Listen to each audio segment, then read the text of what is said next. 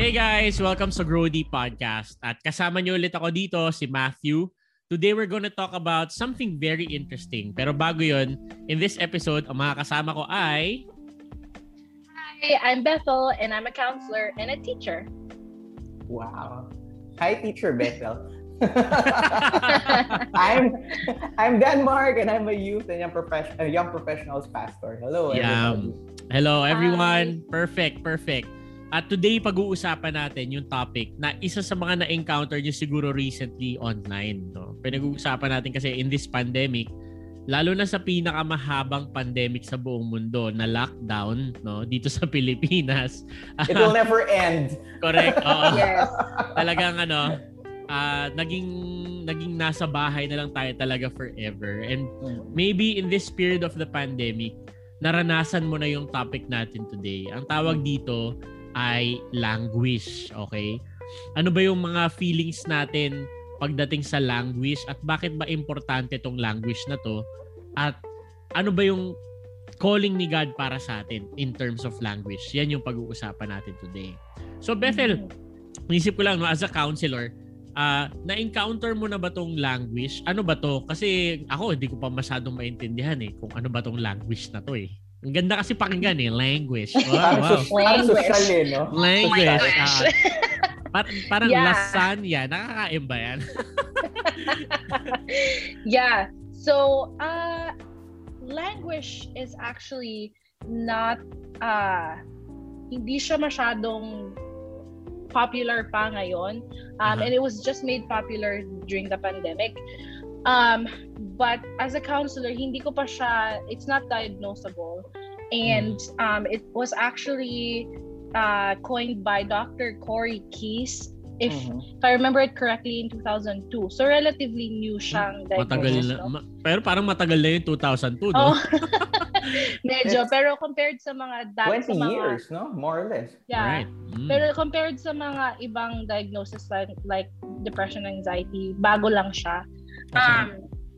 So, ang nakita ko during my research, two adjectives kept popping to kind of describe what language is. So, first is stagnation or stagnation. Parang stagnation. So, pa-evolve yung words natin Language. Stagnation. Okay, hindi ka gumagalaw. Parang hindi ka gumagalaw. Para kang nasa stationary bike or para kang nasa treadmill, naglalakad ka pero hindi ka gumagalaw. Okay. Parang technical term niya is a lack of perceivable growth or progress. So, according to Dr. Adam Grant, siya yung nag-popularize pa ng term na ito. It's just a sense of stagnation and emptiness. Tapos parang wala kasing, you don't look forward to anything anymore. Kaya lumabas tong term na to during the pandemic is because parang, my first experience of this, or at least when I was aware of it, was when, during the pandemic nga, na parang, so naririnig na namin yung news all over the world, no, na parang, ayun na, nagla-lockdown na yung China, sa Wuhan.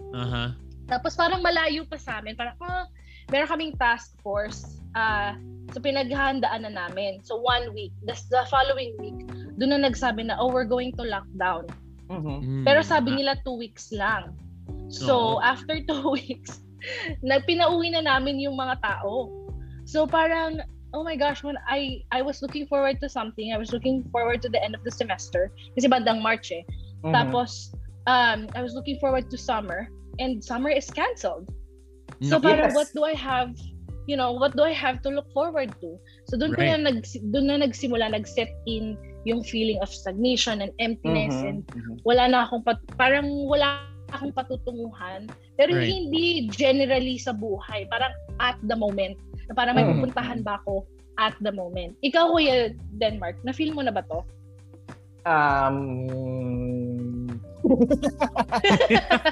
Ayaw umamin no? Kanina nung sinabi niyo 2002, parang gusto ko sabihin, 2002 lang siya na coin, but I bet no, I bet talaga na matagal na natin siyang na-feel. Ngayon lang siya napangalanan, no, na ito pala yun. No? Kung gano'n ang usapan, yes, maraming beses ka na ako personally na naramdaman ko yan. No? Siyempre, pag youth ka, madami kang energy. Tapos may mga times na hindi mo siya pwedeng i-release kasi hindi ka pwede pumunta doon, hindi ka pwede pumunta dyan, cancel. Yeah. Pero ngayon sa pandemic, it's more of a feeling na lalo na sa being a pastor, youth pastor and young professionals pastor na you thrive on relationships, on community building, and then all of a sudden, nope, you can't meet.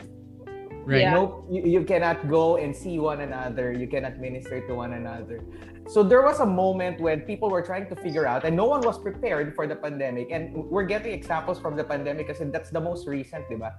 Yeah. No one was prepared and everybody else was trying to figure out things. During that time, there was this small window where you were like, ano na gagawin natin ngayon? Totoo. You wanna move forward, but there was no means. A few people knew about Zoom, a few people was thinking about Messenger, but Messenger cannot handle multiple people yet, no? One-on-one, tatlo lang. So during that time na hindi alam, how do we do this? No, may point ka na stand still but moving, something like that, no? The world doesn't stop, but somehow yours does. But it still keeps on moving, no? Parang ganon. So yun yung mga recent. Buti nga ngayon, kahit papaano, people started coping up. Yeah. Gusto ko makarinig sana, kung meron sa viewers, no? Nagkaroon na ba ng language sa pag-ibig? Kasi I bet meron yan, no? Yung language sa pag-ibig. Yung tutuloy ko na ba? Hindi. Ano kami, no? Yung mga tipo ganyan. Ay. Series yan. But, di ba? Pwede rin siya sa love life, no? So ako yon recently. Ikaw, Matt, what's your recent languishing moment? Ako, languishing moment. Sa personality ko kasi, I really need to, I need to understand and have an idea of where anything is going in my life. No? Ganun talaga. Kailangan ko talaga ng sense of direction. And nung nag-pandemic, naalala ko nung nag-announce nito March 2020, happy pa ako. Uy, wow, 2 weeks vacation. Ganyan. Yay, nice. Ganyan. Pahinga tayo, di ba? After 2 weeks, extended for another month. Wow, okay.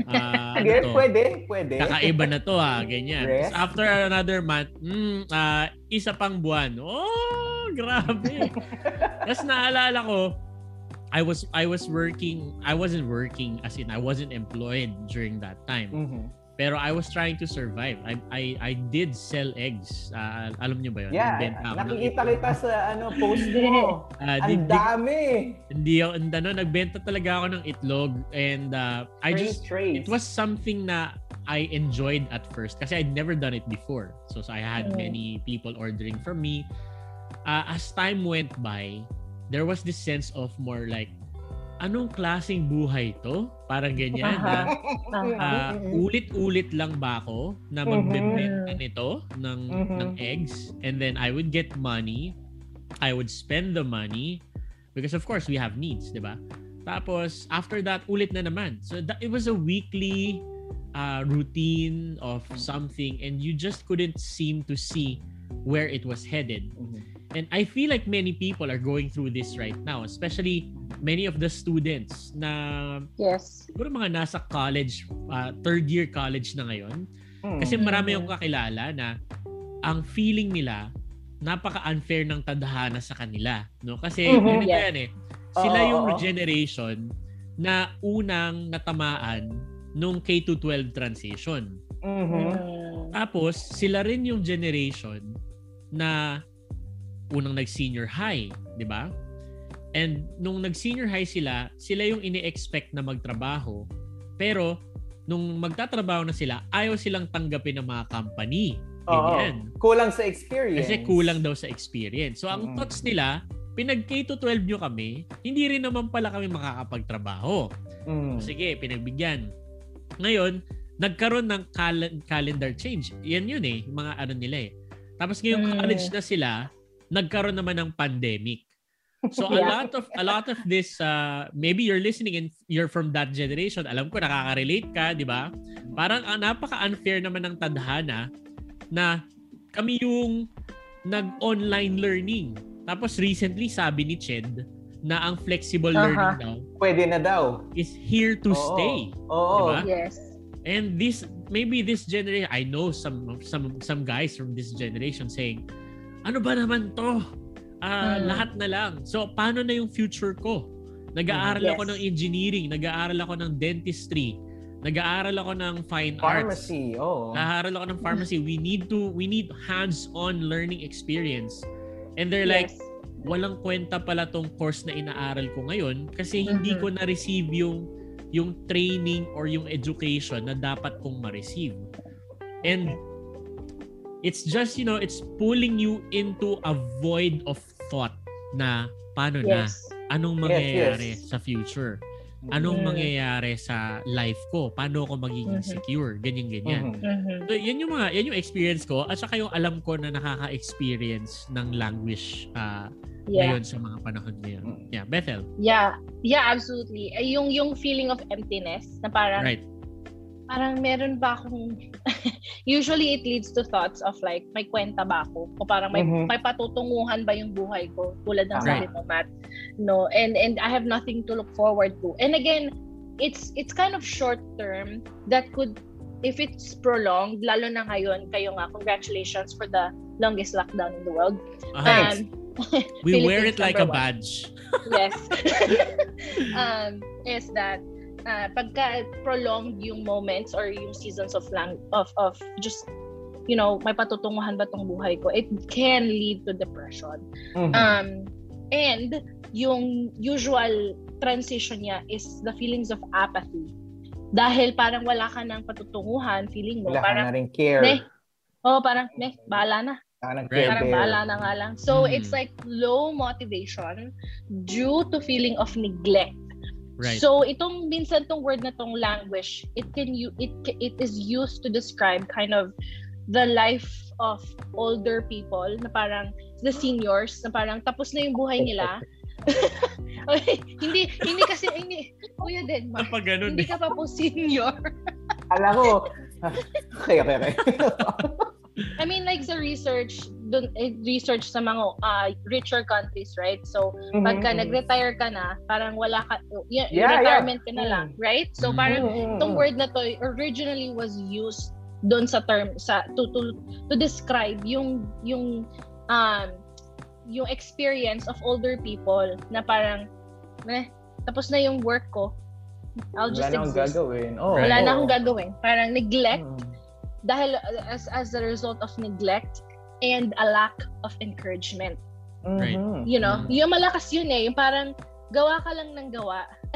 Na-try mo na to, Matt, tsaka Past Denmark. It's just like, ano ba to? Wala man lang nag-encourage sa akin. Parang, nga lang. Are you seriously asking us that question? Well, maybe you guys are better than me. So I experienced this nung while I was writing my dissertation. Kasi, I've been working on it for 3 years. Tapos, alam mo yung parang, that's all I've been thinking about for 3 years. Yeah, that's been my life.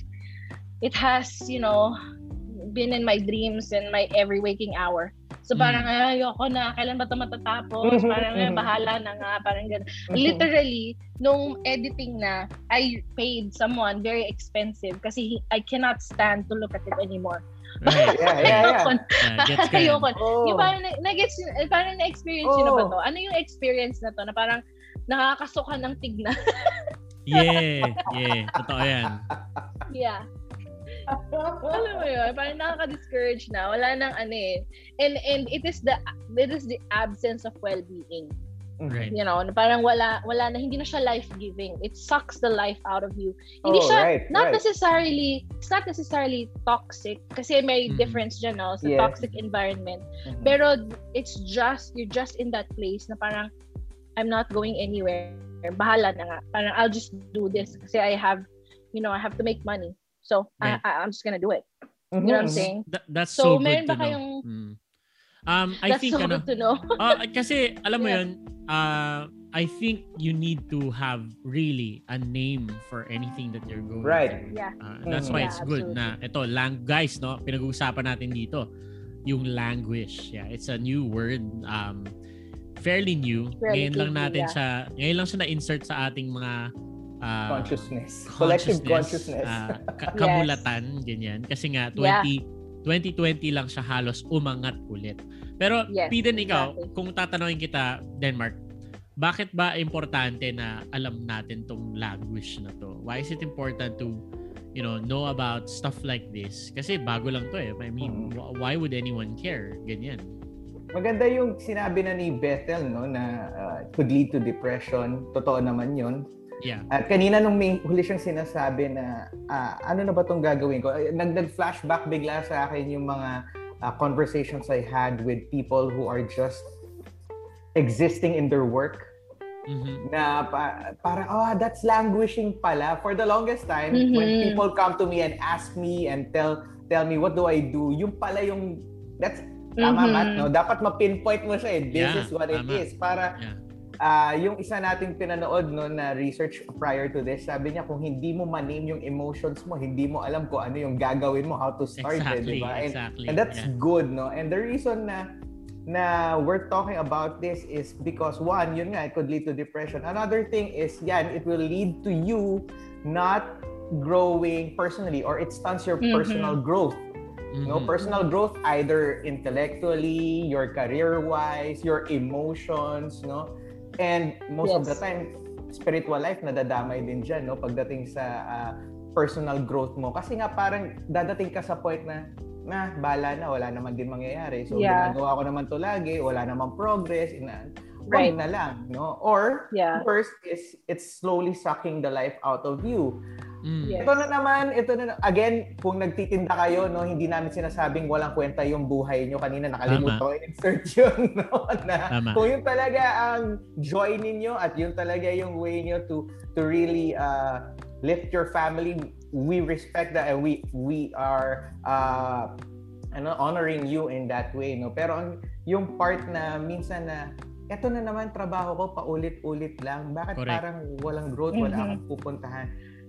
Yan yun eh. Kaya pala ang daming nagre-resign, ang daming lumilipat, tapos maghahanap ng quote-unquote greener pastures, no? And then suddenly they're gonna find out a month later, 2 months later, they're in the same place. Right. No? And then they're gonna find another one. And if you ask them, it's not really about money.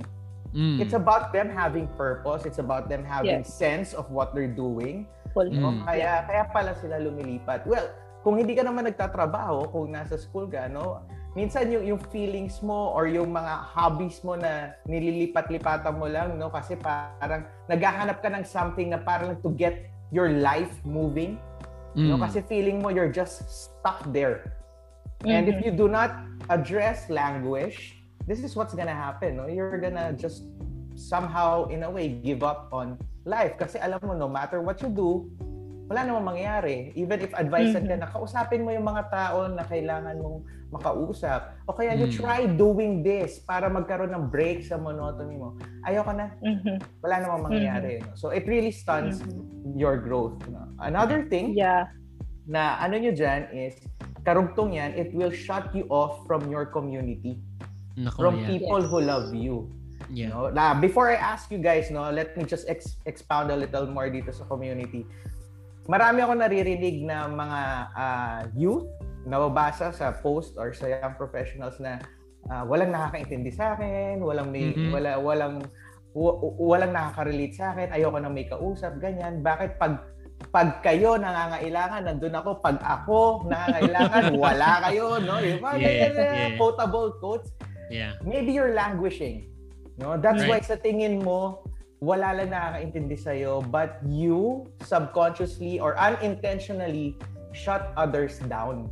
No, ayaw mo silang papasukin kasi nga hindi mo na alam yung feelings mo eh. And you don't want to deal with it. Most of the time when we don't know what we're feeling, we don't want to deal with it. And people will come in and ask you, kamusta ka na? Okay lang, no? But when someone asks you again, hindi, yung totoo, kamusta ka na? Wag na natin pag-usapan yan. Ayoko ng ganyan. No? So, kayo, what do you think about, does it really, may experience ba kayo when you were languishing that it shut down your connection with your community? People that care about you? Ako, ito, no? I think it's possible for you to be with people but then again, you're not there. Yes. Yes. And I think Yes. that's one thing that could happen if you are in a period of languishing. Kasi posible na hindi ka naman sa hindi nakikipagkita, nakikipag-usap, no? Pero pagka nakakausap mo yung mga tao, wala, para silang robot lang din. Para lang silang, alam mo yung para lang silang cellphone na nakikita mo. Ganun eh. Na-experience ko nga one time na parang there was a time in the pandemic that I had so many Zoom meetings that I was beginning to get used to it more than face-to-face interaction. It's so weird. I mean, I would go to our house and maybe meet a friend outside kasi nagde-deliver ako ng eggs noon, di ba? Makikita ko yung mga tao. Feeling ko talaga parang Zoom meeting lang din yung pakiramdam ko. Na I wasn't very warm. Oh, I wasn't very warm to them as I would have been if I was really who I was. Alam mo yun? So it's possible if you're going through a period of language na nakikipag-usap ka, nakikipagkita ka, pero wala ka doon, hindi ka connected. Ganun yung nangyari sa akin. Yun, ikaw, Bendel. Yung word na pumasok sa isip ko while you were talking, parang disengaged. Diba? Right. Parang wala ka sa moment na parang even yung friendships mo, magpapatunguhan ba to? Meron bang, yung sabi mo kuya kanina na about sa relationships, sa romantic relationships, no? We can also experience that sa friendships. Tama. Yung parang does this friend really care about me? Yes, Yung alam mo yun, itong mga roommates ko ba na to? Ito bang parents ko? Parang kina-question mo na lahat. Kasi nga you feel stuck. So parang yung words, yung synonyms actually ng language are words like decay and fade. Slowly dying. So nandun yung feeling, slowly dying, decay, wasting away. That's sad. Wilting, withering. Diba? Yun yung mga words. So parang if you are in the state of language, why in the world would you want to socialize? Tama. Right? And regardless ano yung personality mo, kung introvert ka man or extrovert. So especially me na extrovert, during my 3 years sa program ko, I was not in community at all. Kasi wala akong energy, wala akong sense of direction na parang, oh my gosh, like 3 years. Yes, okay, this is 3 years. Pero, alam mo yun, parang it's so far away. Parang I'm not moving at all.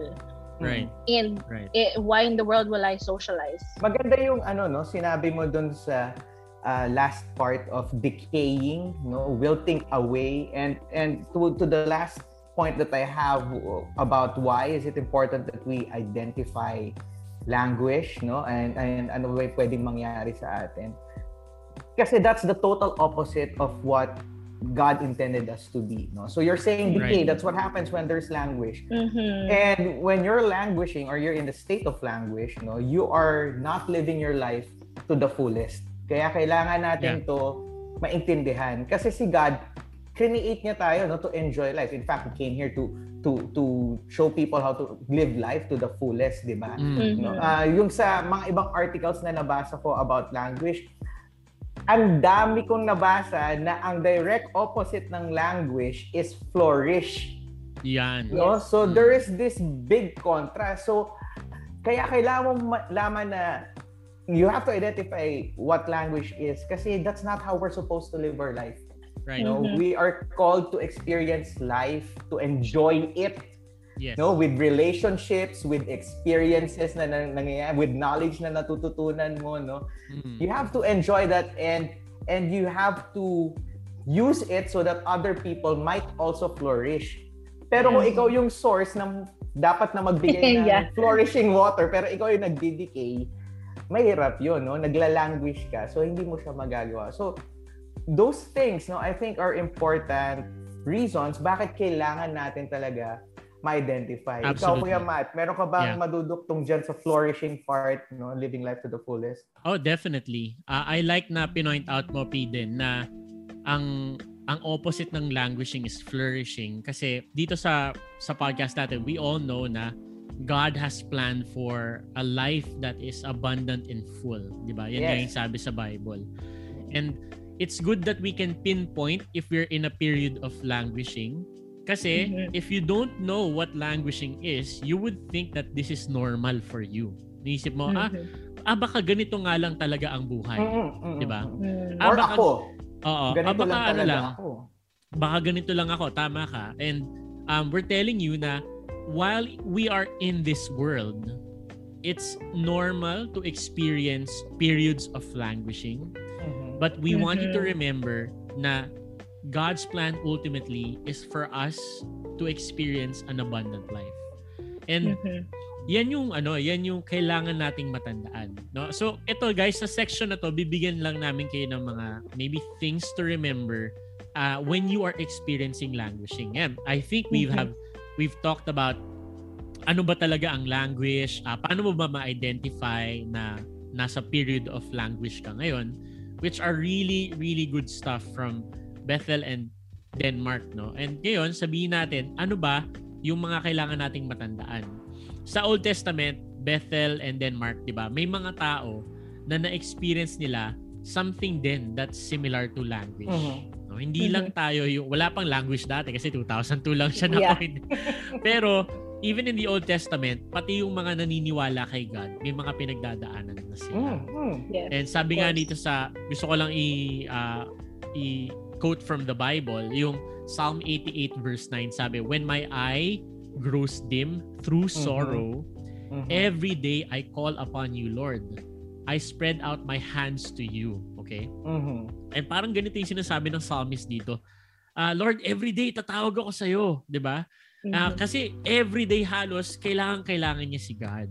And even in a state of language, guys, kapag ka nafe-feel niyo yung mga dinescribe ni Bethel, tsaka ni Denmark, yung ano ba to? Bala na, alam mo yun? Kahit ano na lang. Me. We wanna tell you unang-una, na you can call out to God. We can call out to God. We can ask God, like nung sinasabi ng psalmist, I spread out my hands to you. Grabe, ano? Parang siguro talagang, Lord, ano to? Ano to? 2 years na kami pandemic. Wala namang pagbabago. 2 years na kami pandemic, Lord. Yeah, no? So, it's so great to remember. Sometimes kasi when we're languishing, we give up, no? Yes. We're slowly decaying. Hope. And maybe it should be good to remember, God is almost like telling us, wait lang, nakausap mo na ba ako about where you are right now? That's good. That's good. Nasabihan mo na ba ako tungkol sa pinagdadaanan mo? And that's a nice thing to remember.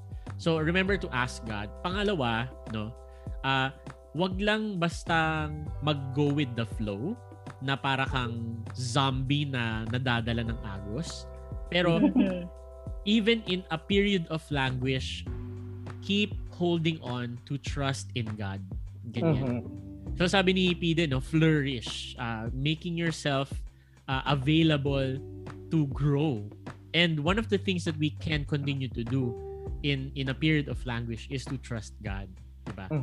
Sabi ni Jesus sa disciples niya, I've told you these things so that in me you may have peace. Ito yun, tingnan nyo, pakinggan nyo to guys.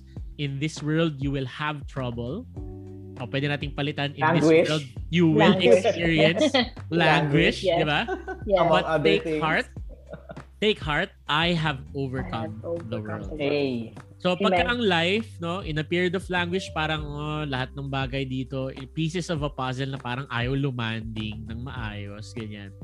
We can have peace in Jesus who is greater than the world. Ganyan, is greater than the world.